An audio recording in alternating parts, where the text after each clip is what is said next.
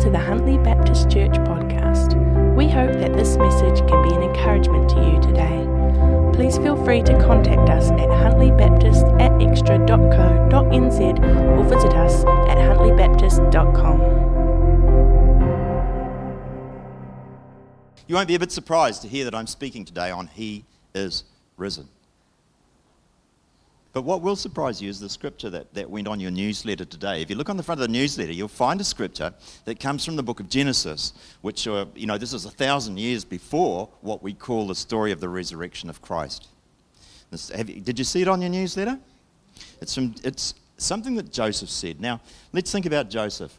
A rich man's favourite son is sold into slavery. He's dragged off to another country which is totally foreign to him. He's framed up for sexual misconduct, which he never does. He's thrown into jail, and even when he gets a chance to get out, that fails. So he stays in jail, and he stays in jail, and things are about as bad as they can get. And then later on, as you know, Joseph becomes the prime minister of Egypt, a very powerful man. And when his father dies, his brothers are afraid that he will kill his brothers, the ones who sold him into slavery. But what he says is this: you intended to harm me, but God intended it for good, to accomplish what is now being done, the saving of many lives. And you might think, what's that got to do with Easter? Well, it's got this to do with Easter. We have a word called redemption. And redemption means we take something that's bad and it becomes good. In fact, in this case, we take something that's terrible, that's grievous and shocking, and it becomes absolutely wonderful. And that is the message of Easter. The Bible is full of redemption stories where God turns evil into good and he makes something wonderful out of something terrible. There's Jacob, the con man, isn't there? Remember? Who ends up Jacob, the father, or actually changes his name to Israel, the father of Israel. There's Rahab, the pagan prostitute, who becomes the great-great-great-great-great-grandmother of Jesus Christ himself after a transformation, after redemption. There's David, the adulterer, the murderer, who is redeemed and turns into being what we now look back as the greatest king perhaps of all time. There's John Newton, the man who made his living by transporting slaves and later on wrote Amazing Grace, how sweet the sound that saved a wretch like me. And John Newton was a major player in the abolition of slavery over the world and in New Zealand too. That's why slavery had to stop here. Somebody once asked, can anything good come out of Nazareth? Well, do you remember? Can anything good come out of Huntley? Oh, Huntley. People do, don't they? They do. You didn't. I didn't come out of Huntley. I came to Huntley, but I'm stuck here now. All right. What about Paul the Apostle? How are we doing there? There is a Redeemer. What about Paul the Apostle? This guy was hell-bent on killing and imprisoning all the Christians he could find. He was the worst and most feared enemy of Christianity. And he turned around to become Paul, the great apostle, who wrote large chunks of the Bible, and we look to as our example today. There is a Redeemer. What about you and me? Could God redeem our nation? Could he redeem our government? Could he redeem our media? There is a Redeemer. Can God redeem Christmas? God could redeem Christmas. He can. There's been talk lately about how badly the church has done, how much wrong the church has done. And I know that. If you look back at the history of the church sets out to help the poor and it goes wrong and it's not done right. And they pray for the sick and it goes wrong. And they handle money badly. The church has done that. And the church has handled authority badly. But there is a Redeemer. There is a Redeemer. So we're not going to stop doing those things. We're not going to stop helping the poor. We're not going to stop praying for the sick. We're not going to stop handling money. We're not going to stop respecting authority because it's gone wrong in the past. I'm sure there have been troubles with the car boot sale, but we press on and we keep going. I'm sure there have been trouble with healing rooms, but we press on because there is a Redeemer. And if you look back, you'll find on just about everything we do that somebody mucked up or that somebody didn't get it quite right. There is a Redeemer. We're still going to do those things, carefully remembering the lessons of the past. So why did Jesus go through all of this stuff? I asked that exactly 1 year ago, and the answers that you gave surprised me by how clear and how incisive they were. Do you remember? Why did Jesus have to go through all this stuff? For us, for salvation. And somebody said last year, because he said he would. And you know what? For a personality like me, that's enough.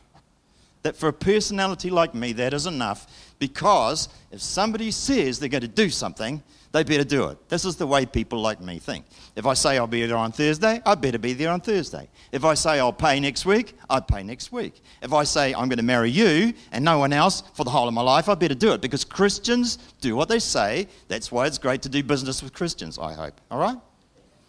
Now listen to these promises.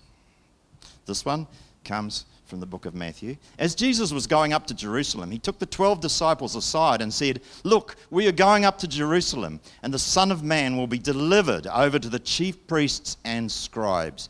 They will condemn him to death and will deliver him over to the Gentiles to be mocked and flogged and crucified. And on the third day, he will be raised to life." Jesus says, this is going to happen. I'm going to do this. And he has to do it, doesn't he? So we know we can trust him. Now, I should tell you that to the Jewish mind, each part of a day was counted as a day, all right? In the Jewish mind, Easter camp is 5 days long. Friday, Saturday, Sunday, Monday. Thursday, Friday, Saturday, Sunday, Monday.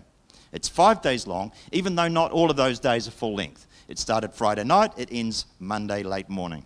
But it's 5 days and there's a 5-day program. That's the Jewish mindset. On the third day, he will be raised to life. Was he raised to life on the third day? He was. Friday, he was laid to rest. Saturday went by. I'm using our names for the days. And on Sunday, the first day of the week, he was raised to life. But listen to this. This is from Matthew chapter 12.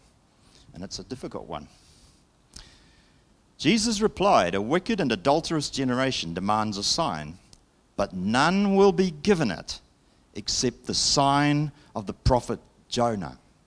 For as Jonah was 3 days and 3 nights in the belly of the great fish, so will the Son of Man be 3 days and 3 nights in the heart of the earth." Now that's hard, isn't it? Some people will say, oh, look, when Jesus says 3 days and 3 nights, he just means I'll just be a few days. It's just his way of saying a couple of days, you know. But I don't believe that. He said 3 days and 3 nights. Now, for people like me, we think a lot about this. We go, 3 days and 3 nights, huh? And so we're always looking out. Could that really have happened? Now, people have come up with all sorts of ideas about how Jesus was 3 days and 3 nights in the heart of the earth. But about a year ago, I read by a writer who said, we look at the 3 days and 3 nights, but we forget to look at the other part of the sentence. What was the heart of the earth? Or it could be said the heart of the land. Well, the word, which is pronounced in English cardia, it's the heart, the mind, the character, the inner self, the will, the intention, the center, the seat and center of all physical and spiritual life. That's the heart. And what's the earth? Well, the earth is a guy, which is the earth, the soil, the land, region, country, or inhabitants of a region. Now, that's a bit of different thinking, isn't it? So what is the heart of the earth? Is it a little cave that's on the side of a hill? This writer said no. Actually, that wasn't the heart of the earth. And to help you think about this, we're going to have a bit of a look at what the heart of the earth might be. In Deuteronomy 11, chapter 3, it talks about the signs God performed and the things he did in the heart of Egypt, both to Pharaoh, king of Egypt, and his whole country. What was the heart of Egypt? The heart of Egypt was the sacred Nile, which you can see at the top. It was its booming and prosperous agricultural industry.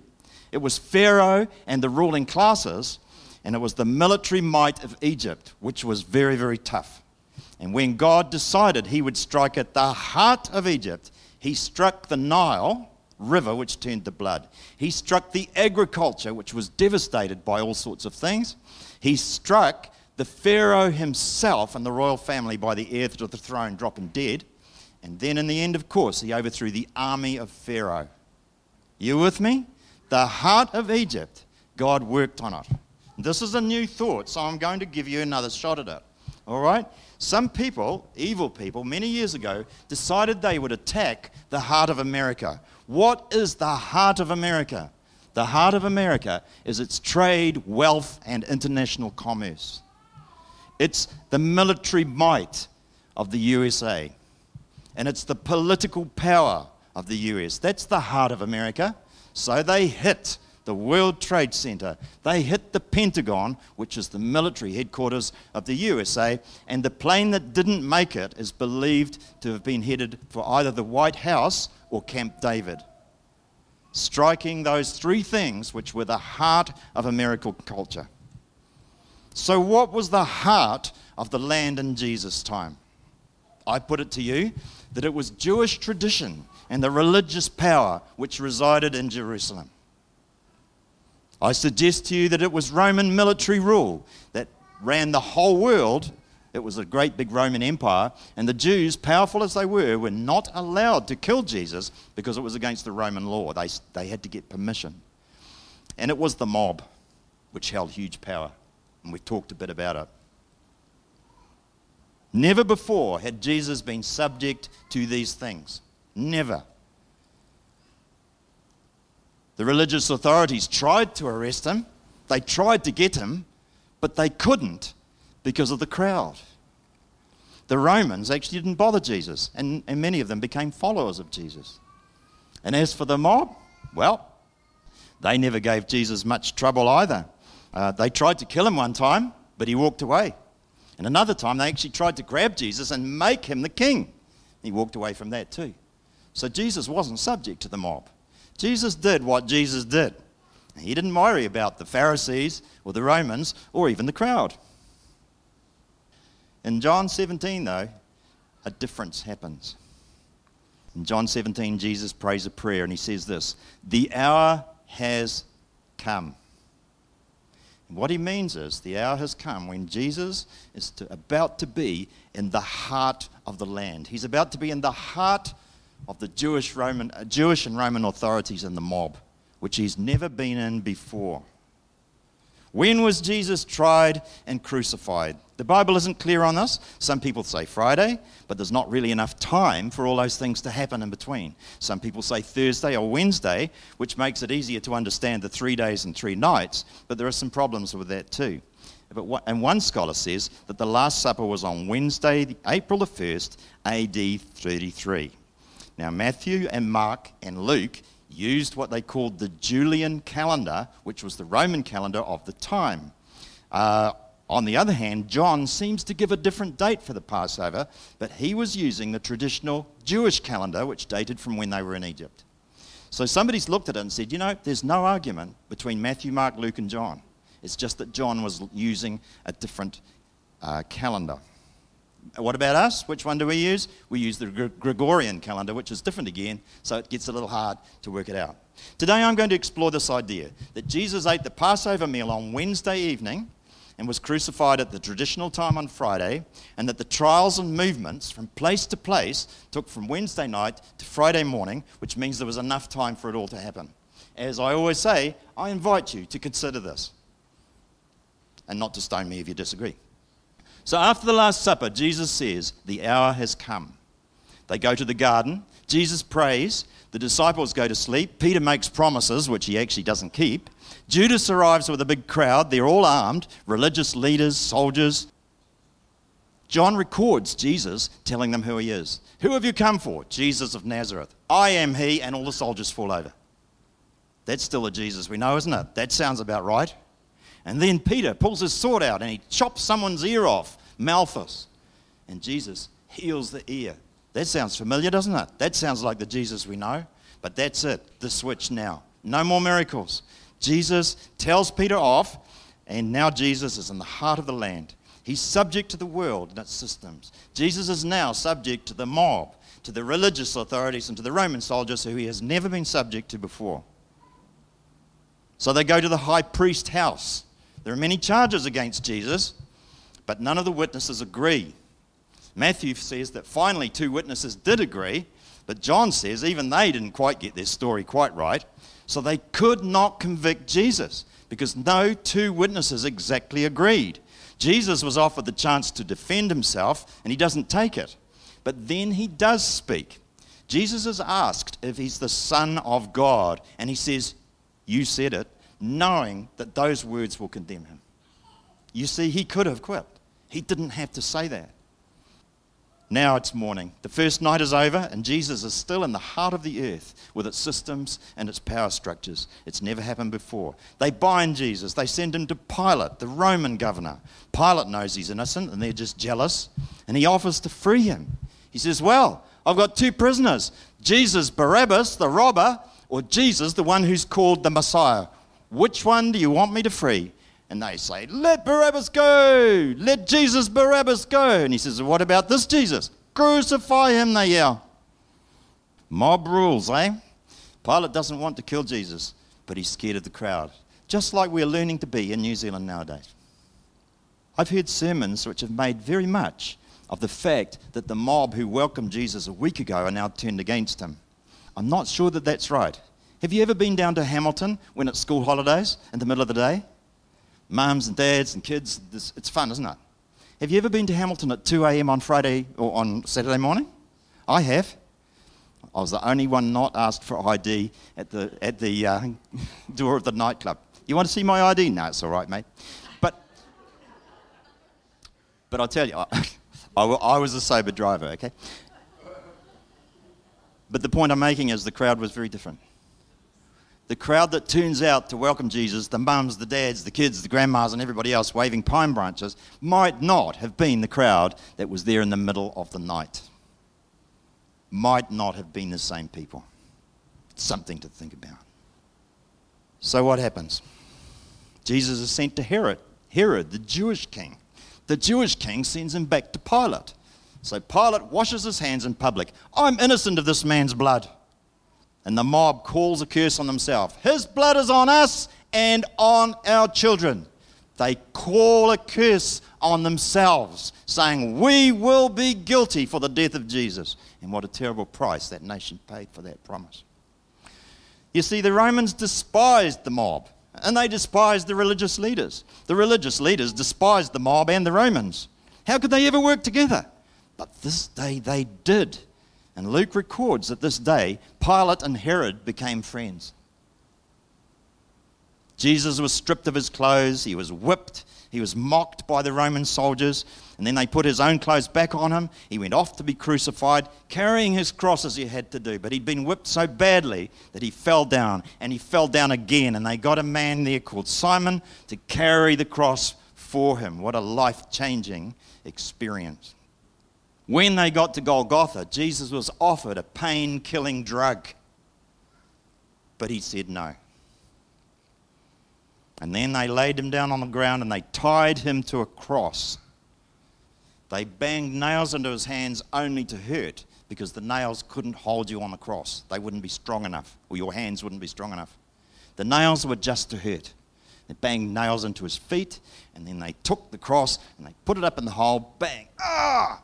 And from now on, Jesus can only stay alive, and the people with him, by using the nails in his feet to push up and take a breath before he goes back down and hangs on his hands. People who are crucified suffocated.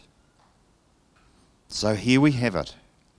The King of the universe is naked, hanging up, fighting for every breath, and at his feet, soldiers are gambling to see who gets the beautiful tunic that he was wearing that was carefully woven in one piece. The tunic that Jewish mothers handmade for their sons as a leaving home present. And watching all this is the mother. Remember I said that it's redemption when something absolutely terrible turns into something wonderful. It doesn't get more terrible than this, does it? The passers-by mock. Huh, I thought you meant to be the King of Israel. Come on, down off the cross then we'll believe in you. Why don't you save yourself? You said you could save us. He's right in the heart of the land. Jesus is right in the middle of that power system, that evil system that controls the world. It was the day of preparation. And all over Israel, lambs are being slaughtered. They are being slaughtered because it's going to be the Passover meal tonight. And hanging on the cross, our Passover lamb is dying as a sacrifice for every one of us. No other lamb will ever need to be killed because the Lamb of God today is being killed at the same time as all the others.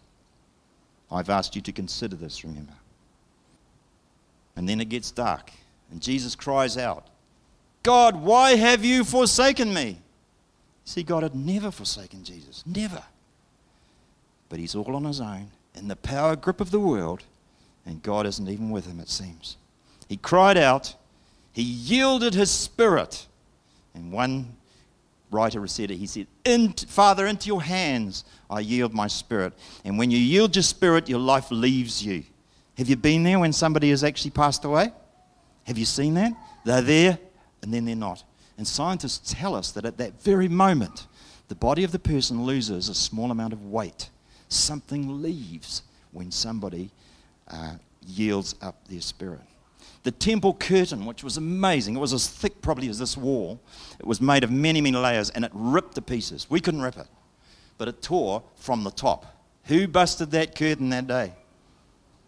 God himself busted the curtain, ripped it apart, so that this curtain that kept everyone out of the inner part of the temple was broken. God says, this was dividing me from people, but it's not now. Rip, come on in, everybody. Graves were opened. People got out of them and walked around. This was a freaky time. And Roman soldier, tough Roman soldier, captain looked, he says, truly, this man was the Son of God. Jesus is taken to a burial cave. There's a big stone rolled over it. 2 nights and 2 days have passed with Jesus in the heart of the earth. They seem to have beaten him. The religious leaders, though, are still worried. Jesus is dead. He's in the cave. The stone's there. He's not going to bother you, but the religious leaders are still worried. Why? Because I bet they were really worried he'd rise again. But what they say is, we're worried because he said he's going to rise again. So maybe his disciples will steal the body and then it'll look like he's risen and we'll look stupid. So they say, Romans, can we ask some help? So there's a Roman guard put in front. They seal the stone with a big sealing, whatever they do. And then the Roman guards stand at the front. Would you like to be a Roman guard? If you're on guard and one of you goes to sleep, then the whole lot of you are killed for punishment because you shouldn't have let your mate go to sleep. All right? So the Romans are awake. They're watching out, being careful. No one comes to steal the body. A 3rd night goes by. A 3rd day. The Sabbath is finished, and 3 days and 3 nights in the heart of the earth are finished too. Matthew 28 says this. After the Sabbath, at dawn on the 1st day of the week, Mary Magdalene and the other Mary went to see the tomb. Suddenly there was a great earthquake, for an angel of the Lord descended from heaven, rolled away the stone and sat on it. His appearance was like lightning, and his clothes were as white as snow. The guards trembled in fear of him and became like dead men. But the angel said to the woman, "Do not be afraid, for I know that you are looking for Jesus, who was crucified. He's not here. He's risen, just as he said. Come and see the place where he lay. Then go quickly and tell his disciples he has risen from the dead and is going ahead of you into Galilee. There you will see him. See, I've told you." So they hurried away from the tomb in fear and great joy, and they ran to tell his disciples. Suddenly Jesus met them and said, "Greetings." They came to him, they grasped his feet, and they worshipped him. "Do not be afraid," said Jesus. "Go and tell my brothers to go to Galilee. There they will see me." What will the soldiers do? They're dead. The bird has flown. The seal is broken. What would you do if you're the soldiers? Go tell your boss? They didn't. They ran off to see the religious leaders. Romans, imagine that. Told them what had happened. "Oh, we tried to do our best, but blah, blah, blah." So the religious leaders said, Is that right? Then Jesus is the Son of God, we'll worship him. No, they didn't. They go, oh man, what are we going to say? So the religious leaders came up with a story. While the women were on their way, some of the guards went into the city and reported to the chief priests all that had happened. And after the chief priests had met with the elders and formed a plan, they gave the soldiers a large sum of money and instructed them, you are to say, his disciples came in the night and stole him away while we were asleep. Do you think that's very likely? I don't either. And if this report reaches the governor, we'll satisfy him and keep you out of trouble. So the guards took the money and did as they were instructed, and this account has been circulated among the Jews to this very day. Now think about it, okay? So the disciples spent the rest of their life telling everyone Jesus was risen. And they lost their lives because most disciples were killed for being Christians. Would somebody give their life for a lie? They might, but would somebody give their life for a lie that they knew was a lie? No way. The disciples are going to be killed. All they have to say is, all right, we stole the body, okay, let me down. But they didn't. They were so sure that Jesus was alive. Listen to some of the things that happened over the next few days. Luke says 2 men were on a road and Jesus started walking with them. Jesus appeared with his friends while they were in a locked room and he started eating with them. By the way, the reason he did that was because ghosts don't eat, in case you're ever curious. You want to know if you're meeting a ghost? Ask them to eat something. Well, it's handy, isn't it? You come to church to learn useful stuff. John says Peter went into the cave himself. Peter went into the cave, and there were the grave clothes folded up with the hat piece sort of there like that. And I couldn't find a picture to show you because they all show the clothes kind of either chucked out all over the floor or sort of neatly folded up like you fold the linen. But I don't believe it was like that. The Bible seems to say that the clothes and Jesus are there and just suddenly, whoop, he's gone, and the clothes just kind of go flop because there's nothing in them. But I can't find a picture anywhere of that. There we are, you see. Jesus met Mary in the garden. This is a beautiful story that John talks about. Then there's the famous story of doubting Thomas. He says, I won't believe Jesus is alive till I see it myself. I even want to put my fingers in the nail holes. Whoa, that's a hard man, Thomas. But a week later, Jesus says, come on then, come on. And he goes, oh no, I didn't mean it. But he does. See, Thomas. What about those fishermen? They're fishing, and some dude from the shore says, hey, how's it going? Catching any fish? And then they realize it's Jesus. He's made breakfast for them. And they start eating again. And then that same day, he reconciles with Simon. Simon Peter, who said 3 times, I don't even know him. Shut up, I don't even know that man. And Jesus says, hey, can we get back together again? Can we reconcile? All of these things. How does Matthew traditionally end his telling of the story of Jesus? Like this. Meanwhile, the 11 disciples went to Galilee, to the mountain Jesus had designated. When they saw him, they worshipped him, but some doubted. Then Jesus came to them and said, all authority in heaven and earth has been given to me. Therefore, go and make disciples of all nations, baptizing them in the name of the Father and of the Son and of the Holy Spirit, and teaching them to obey all that I have commanded you. And surely I am with you always, even to the end of the age. Those words have been called the Great Commission. I believe that Jesus kept his promise exactly, keeping the sign of the prophet Jonah. Why does it matter? There's a man called Amir Tsarfati, and he says this. He said, as Christians, he talks about our insurance. Now, English is his second language. I think assurance would be a better word to use. But what he says is, if we look into the future and wonder if God is going to do the things that he says he's going to do, then we look back into the past and we say, did he do the things that he said he would do in the past? Did he? When we read about the future, Jesus makes some amazing promises. Some of them seem almost impossible. They're hard to believe. He's prepared a place for each of us where he is. He's coming back. Any sacrifice we make for him will be richly rewarded. Israel will be restored to him, redeemed. There will be world peace. We will be resurrected and live forever. How can we believe these promises? By looking back at how he kept his promises in the past. Today we looked at a man who said he would be totally in the power of earthly authorities, that he'd be killed by his enemies, that he would be dead for days, and then he would come back to life. And he did all those things. Do you think he's able to keep his other promises? I do. Which is why I surprised you all last year, the same time, by having us finish this service by singing Joy to the World, that great song of Jesus' second coming. Because the resurrection of Christ is a powerful reminder that he'll be back. Thanks for listening to the Huntly Baptist Church podcast. We hope that it has been an encouragement to you. Please feel free to contact us at huntlybaptist@extra.co.nz or visit us at huntlybaptist.com.